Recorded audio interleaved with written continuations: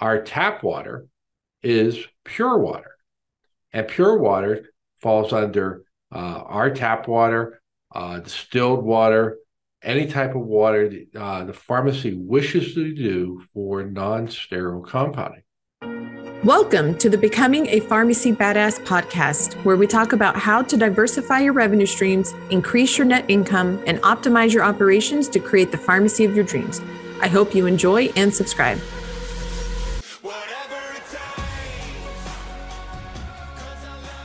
Well, hello, all you wonderful pharmacy badasses.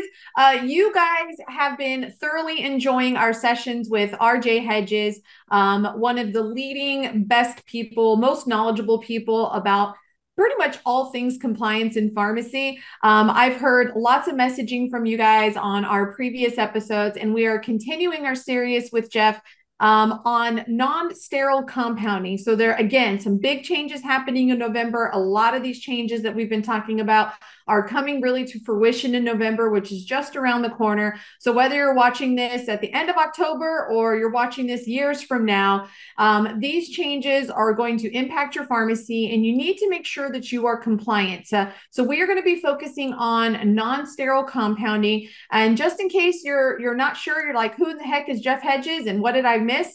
I would like to invite Jeff in. And Jeff, if you can go ahead and just give us a brief overview of all of the things that you help independent pharmacies stay compliant with, because that really is obviously your sweet spot. Okay, thank you. The best way to describe it, all the regulations you hear about, you don't want to know about, you don't want to talk about, we do it for you. We provide all the documentation on policies, the forms, everything's customized to the individual pharmacy. You don't have to remember everything because it's too much. No one can remember it all. So we issue out a monthly task list, and every month we break everything out throughout the year. So every month, on the first of the month, you go in, you click on the task list, and as long as you do everything in that task list, it's not a big deal when a regulator comes in. It's probably a big deal whoever the regulator goes to next, but it's not an issue for you. So we support you. You have a dedicated project manager who's basically your system compliance officer. And it goes on and on and on. I could talk about it. We started in 2006 and we just grew with all these rules and regulations. And it's huge, which is non-sterile compounding, which is I've been working on since November of last year. And this is by far the biggest project I've ever worked on, not only in my company, but in the Air Force. And I did some pretty big stuff there. And but it is very, very detailed. Yes, there are massive changes coming. And, as tough it is in pharmacy, I've actually been contacted by a lot of pharmacies that are either opening, like they're brand new and they're opening and they're like, where do I start? Obviously, compounding is regaining resurgence. I think the whole GLP-1 craze has made a lot of people refocus on compounding. Certainly that's from a sterile perspective. There's some non-sterile options, but I also think pharmacies are re-falling in love with compounding because it's tough on the regular commercial side. Pharmacies aren't making it with the DIR fees, lower reimbursements, all of the things that cause pharmacy owners headache with their cash flow. Compounding can kind of solve it all. You can have a thriving, wonderful cash-only compounding pharmacy, but you have to make sure you're doing it right. And compounding was my first love in pharmacy. I absolutely love compounding. So I love talking to pharmacy owners that are interested in starting. And when it comes to compliance, I certainly can answer a lot of questions.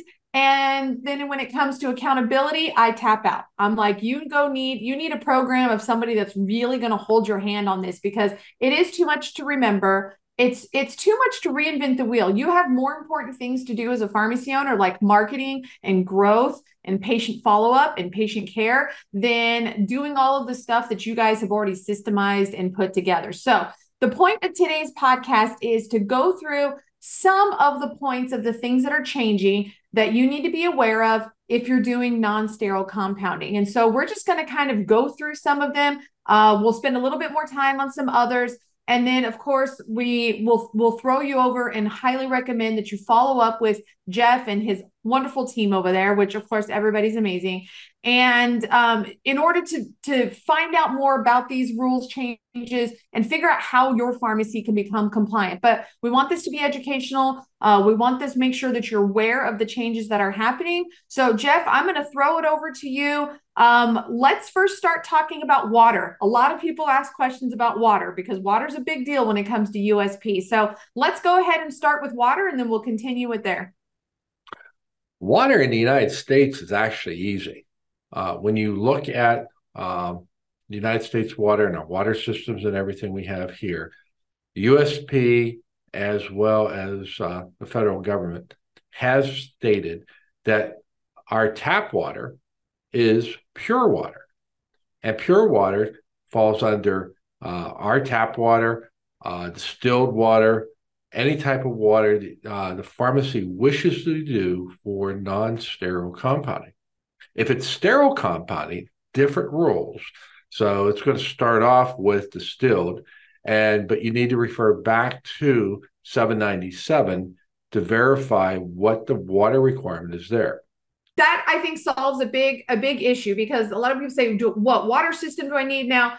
I prefer in my pharmacies, we still did like the reverse osmosis water. I think it just made me feel a little bit better that it was, as pure as we could easily make it for our non-sterile lab. So that's perfectly fine. Like you said, if you want to go a little further, but you could just use your tap water. So I think that solves a big issue. But what changes are really happening?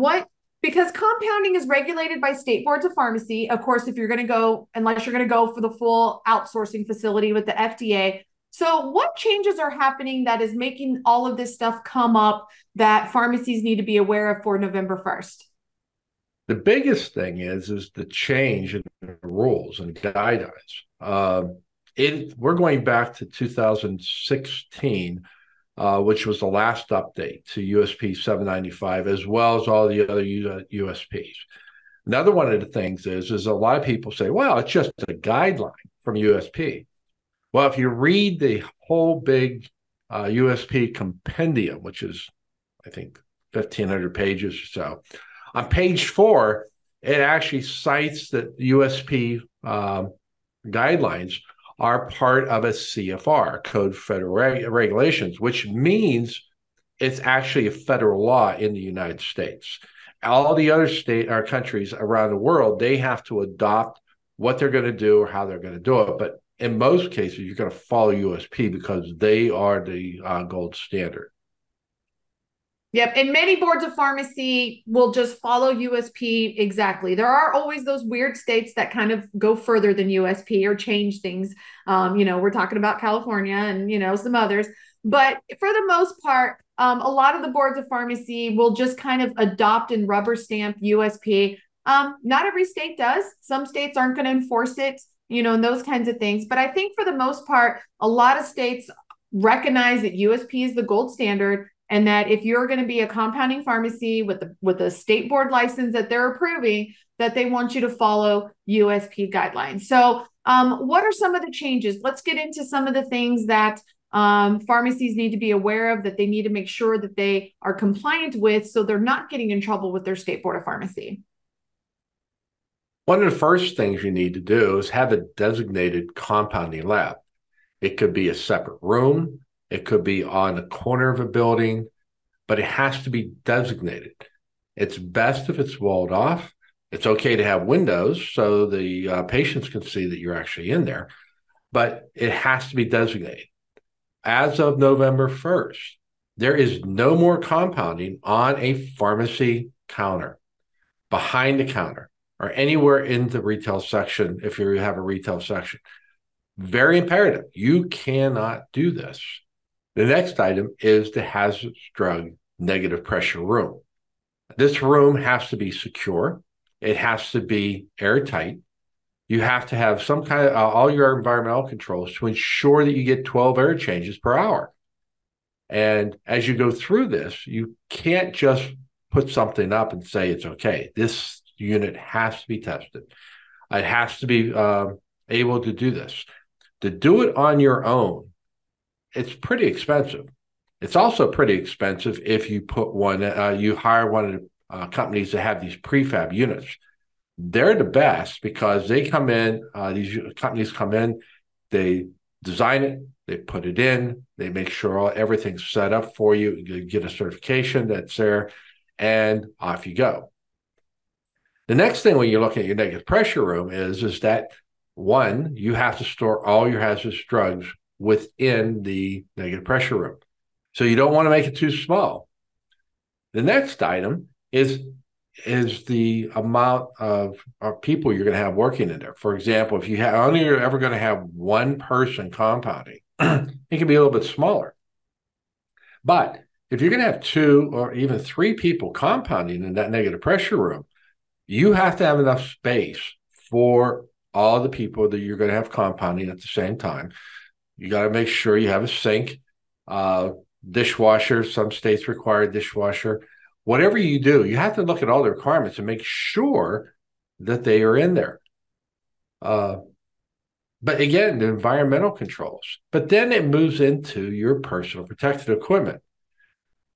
With personal protective equipment, you have to look at the SDS. And I know we've been talking about SDSs for years, because all the way back when they first started, when I was in the Air Force, about 35 years ago, and they came out, it puts in a lot of data in there. The biggest thing in there that you need to review first is the personal protective equipment. Now, each drug has its own PPE requirement. So, for example, you have someone working in the lab, negative pressure lab, and their requirement for that drug is a N95 mask and protective gloves. Fine, no problem. If someone comes into the lab and they're going to do a compound, which happens to be a hazardous drug as well as a hormone, then you have to follow the rules for that, because you're going to need a respirator that's been personally fitted to that individual. You're going to have all the garb, starting from with your hair at the top of your head, going all the way down to your feet with footies. The gowns, everything will be there. So if that person walks in to do a compound and the other individual that's there is with a N95 mask, that person has to go outside, get garbed up, and then come back in. No exceptions. So the easy way around this is look at all the items you have. Pick the most restrictive, and then make that your actual standard for working in the negative pressure lab. Might sound extreme, but you've got to protect your employees. You've got to ensure that the state board inspector comes in and is not going to see two different types of people in that lab with a different types of PPE. So it is very, very important that we do this. The other thing is I get people saying, I don't need a negative pressure room. All I'm doing is non-sterile compounding. And it says, well, you don't do hazardous drugs? Nope, not at all. Then I ask the question, you plan on doing hormones? Oh, yeah, I'm going to do that. That's where all the money is. Guess what? That's a hazardous drug. And you have to do it in the negative pressure lab. And it requires the most restrictive personal protective equipment. So please use that and please follow that. Also, you need a spill kit. And that spill kit needs to be inside the negative pressure room, because that's where your hazardous drugs are stored. That's where you're going to do the compounding. So it needs to reside in there. And you got to make sure it's in there when you're compounding. So, and it's not something you're just going to buy at the grocery store. It's a spill kit for babies who vomit or poop or whatever they may be doing. That's one thing. That's technically in a pharmacy, that is a biohazard, but it's not a spill kit for this. And inside the spill kit, we also have other requirements in there. You got to have them absorbent. You got to have a couple other items. We also have a bag requirement.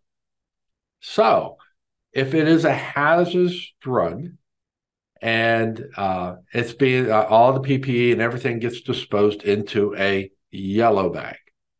If it is a hazardous drug waste, Then it has to go into a black bag. And then we have the one we've always seen is the red bag or red containers, and that is the for biohazards. Again, you could have the possibility of all three of those being in your negative pressure lab. So you got to put that into your requirements as far as putting in the space requirements you need. A lot of the questions that I've been getting are about the formula and the batch compounding records. A lot of people don't understand this. And usually when I get those questions, my first question back to them is, have you gone through a compounding training course? Because when you're reading a lot of this stuff, if you really haven't been trained and haven't been explained, it sounds very confusing. And usually, when I get some certain questions from compounders or people who want to be compounders, I kind of know right away that they haven't gone through any sort of formal training course, and they're just trying to figure it out. And as somebody who loves figuring stuff out, I can admire that. But compounding is probably not the area that you just want to fumble through. So I highly encourage if you're interested in compounding and you haven't gone through just a basic like foundations of compounding course, and maybe that one class 20 years ago in pharmacy school probably doesn't hold up anymore, is to pick a compounding course. They say, which one's better? They're all good. All the ones by the major companies, they're all good. They'll give you a good foundation. And then that way, when you're reading some of these things like master formula record and compounding lab record, like what those differences are, and they're not the same thing. So I know there's some paperwork, if you will, even if it's virtual paperwork, some of those requirements are changing. And I'm glad they are, because I think batch records and master formula records are very important. I've used those my entire compounding career, and I actually loved it. I liked the structure that they provide, but I know there's changes happening on that front too. Okay, so we'll just start with all the changes. Go to your compounder. PCCA, I'm working with them. They have a phenomenal program. They not only provide you the compounds, they provide you the software you can use. They now have two softwares, whichever works best for you. They provide you the standard operating procedures, which is great. We do not provide standing operating procedures. We provide policies and procedures, and there's a big difference between the two. But go to them. They're providing tons of training. Same with all the other compounding companies out there. Use them first. Go to their training, and you're going to be in good shape. They're not going to allow you to fail. So now, master formulary record. Okay, first off, when you go back right before the pandemic happened, we had all these rules coming out, and there was requirements that you had to do, and it got pulled back because of the pandemic and because no one could decide what to do with a bud. We'll get to that moment. But anything you heard is probably wrong. And the best thing we get is that someone told me that I needed to do this. What we found out, that somebody is always wrong. So don't listen to them. I read. It's all information's there. Our policies, we break it all apart. So we put the guidelines and standards up front for that particular policy procedure. So that makes it easy as far as looking at the regulatory requirement. But the master formulary is your Bible. If USP has a monogram, use that. Fine, no problems with them at all. And then for the people who are just thinking about getting into it, think about your mother's recipe book. That is exactly what a monogram is, or a master formulary.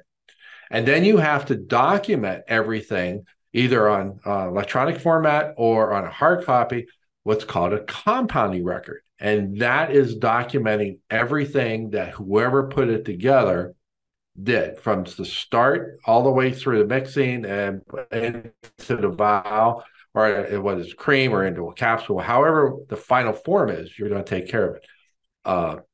And you've got to have them on file. I mean, it's like if you don't have a negative pressure room and you don't have a master formulary and the state board walks in, You might as well just close your pharmacy because they're going to do it for you. Yeah, they're gonna have a field day. I always look at the master formula record as like your recipe book, like here's what you're supposed to do. But every time you make a recipe, it's slightly different. We're human. You know, if you're supposed to measure 1 gram, sometimes you'll measure 1.02 grams, or sometimes you'll measure 1.01 or 0.99 or whatever the case may be. So that's the difference between your master. Your master says 1 gram, but do you actually ever measure exactly 1 gram? Maybe one of those once in a while you hit those like magic. You're like, woo, I'm right on.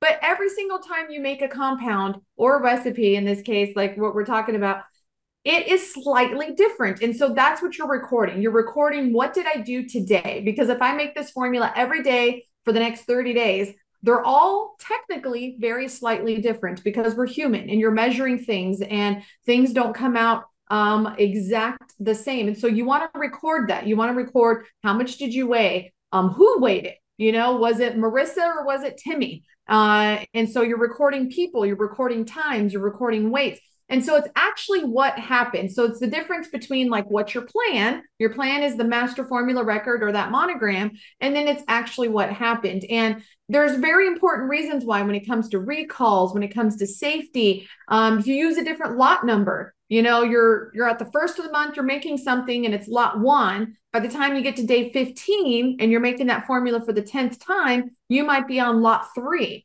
And you might get a notice in 3 months from your manufacturer that lot 3 was bad, you know, but lot 1 was good. And so you have to be able to differentiate between those. And so that's why it's so important that you differentiate between the plan and actually what you used and what happened on that compounding lab record. Absolutely. So let's go into a little bit of like the cleaning requirements. I would probably say cleaning and deactivating is probably one of the most confusing areas that even seasoned compounders get a little tripped up on. So let's talk a little bit about cleaning and how you do and what you do for that in the lab. They must be cleaned at the beginning and the end of each shift, after a spill, or whenever the surface is contaminated. You also have to clean and sanitize everything within that compounding area that you're working at. Floors require daily cleaning after spills, and again when we have contamination or spill. Walls every 3 months. You're going to clean the walls. If you have a spill, again you're going to go through that. Next item up is ceilings. Your ceiling has to be cleaned when it's visibly soiled. If there would be some kind of a pop where everything pops out of the valve, or your mixer is stirring and it goes all the way to the ceiling, it has to be cleaned. I will say, And you're then not your a real storage shelf. compounder. You're not a real compounder, Jeff, until you've gotten your ceiling dirty. Like I'm just gonna say it. Like, It's going to get dirty. It's just like saying that it never happened. It's like saying you never had a HIPAA breach.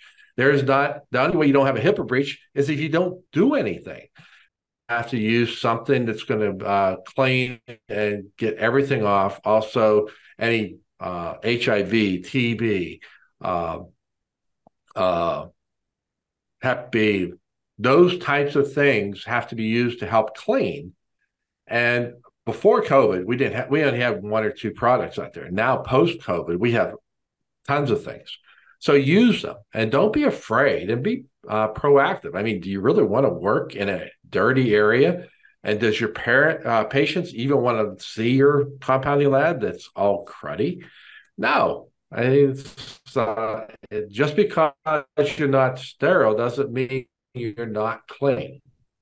yep, absolutely. And keeping track of all of that. So even just a few things we've talked about, there's a lot of tracking involved. And we haven't even gotten into like training documentation for your employees. And so if you're listening, you're probably thinking, how in the world am I supposed to track all this? And that's just it. That's what we said. You can't try to remember it. And certainly you can create your own checklists and documentation, but you know, and like I said earlier, I personally believe you all have better things to do that can grow your pharmacy, and instead go to somebody like an expert like Jeff and his team, that they give you every month, this is what you're doing. And if you just do that little bit every month and you do those tasks, you're going to stay on target of being compliant. You're not going to stress when that inspector comes. You're not going to worry when you hear about the guy, you know, in the next town over that got shut down for not being compliant, because that is happening. It's definitely happening. There's some states that are obviously taking a little bit more aggressive approach on that, but it is definitely happening.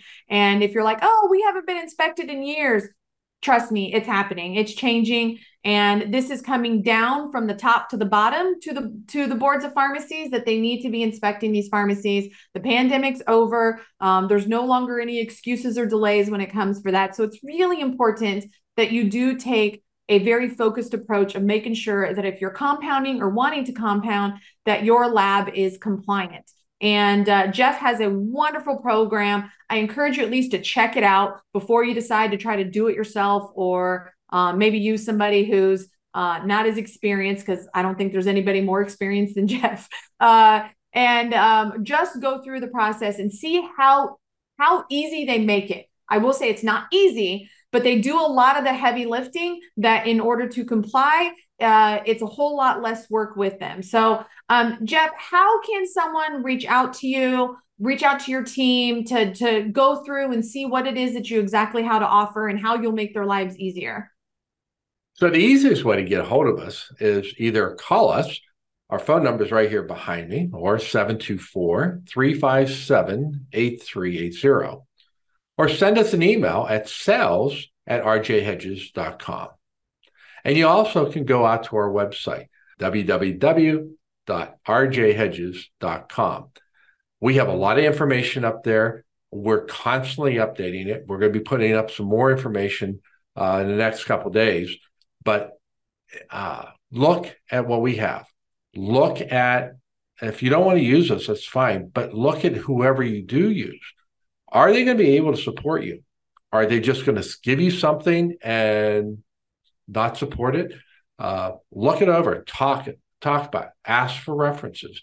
We have no problem giving out references, because our references are quality, and our references are pharmacies. They're not organizations. So as you can do this, and a lot of questions, well, can I do this? I don't want to spend that much money. Well, yeah, you absolutely can do it. But you got to remember, this project I started last November, and we're here at the end of October. It took me 1 year to do all this work. Do you have a year?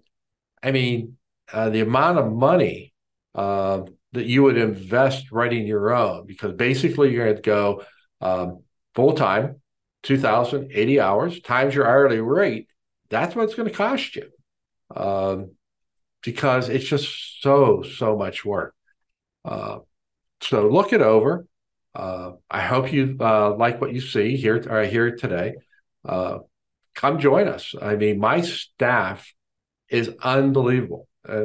Lisa's been saying here it's all about me. No, it's not. I'm just a pretty face in front of you. That's the joke of the day. But anyways, my staff is right there. You get a dedicated project manager who becomes your assistant compliance officer. We're training our staff right now on compounding, and it's going to be difficult for them. But we have all the items that you need. We have a search engine, so if you need that, the task list. There is a lot of things we do to support you. So if you need help, give us a holler. If you want, if you're not sure, give us a holler. Sales staff will go through and actually interview you to make sure you have what you need. If you have everything you need, no problem. But if you don't and you need help, let us have a chance. Absolutely. All right. I hope you've enjoyed these compliance series. There's lots of things happening, from the DEA to hazardous drugs to compounding. Obviously, DSCSA is pushed back till 2024. However, I would not sit on it and just go through and get ready for that. So if you've missed any of our previous episodes with Jeff Hedges, go back on, whether it's you're listening or you're watching, and watch those, because you just want to make sure. There's so much. A pharmacy owner, it is easy for things to slip through. Don't beat yourself up for it. It is not all up to you. Go through and listen to some of those past episodes. Make sure there's nothing out there that you've missed that you need to make sure to be compliant, because November is going to be a very busy compliant month. So thank you so much, Jeff, for pouring your information into this, for all the work that you do behind the scenes that Nobody sees how many hours that you spend on this. And I certainly appreciate it. And I know all of your pharmacy owner clients certainly appreciate it, because you certainly make our lives a heck of a lot easier by doing the down dirty work that nobody wants to do for us. Thank you so much for listening. And if you found this content valuable, here are 4 ways I can help you have a more profitable pharmacy for free. 1, join my free group at lisasrxgroup.com. 2, get the latest strategies at diversifyrx.com/blog. 3, watch helpful videos at lisasyt.com. 4, hit that subscribe button, and please be sure to leave us a 5-star review so we can help more pharmacy owners and bring those insights back to you. Becoming a Pharmacy Badass is proud to be a part of the Pharmacy Podcast Network.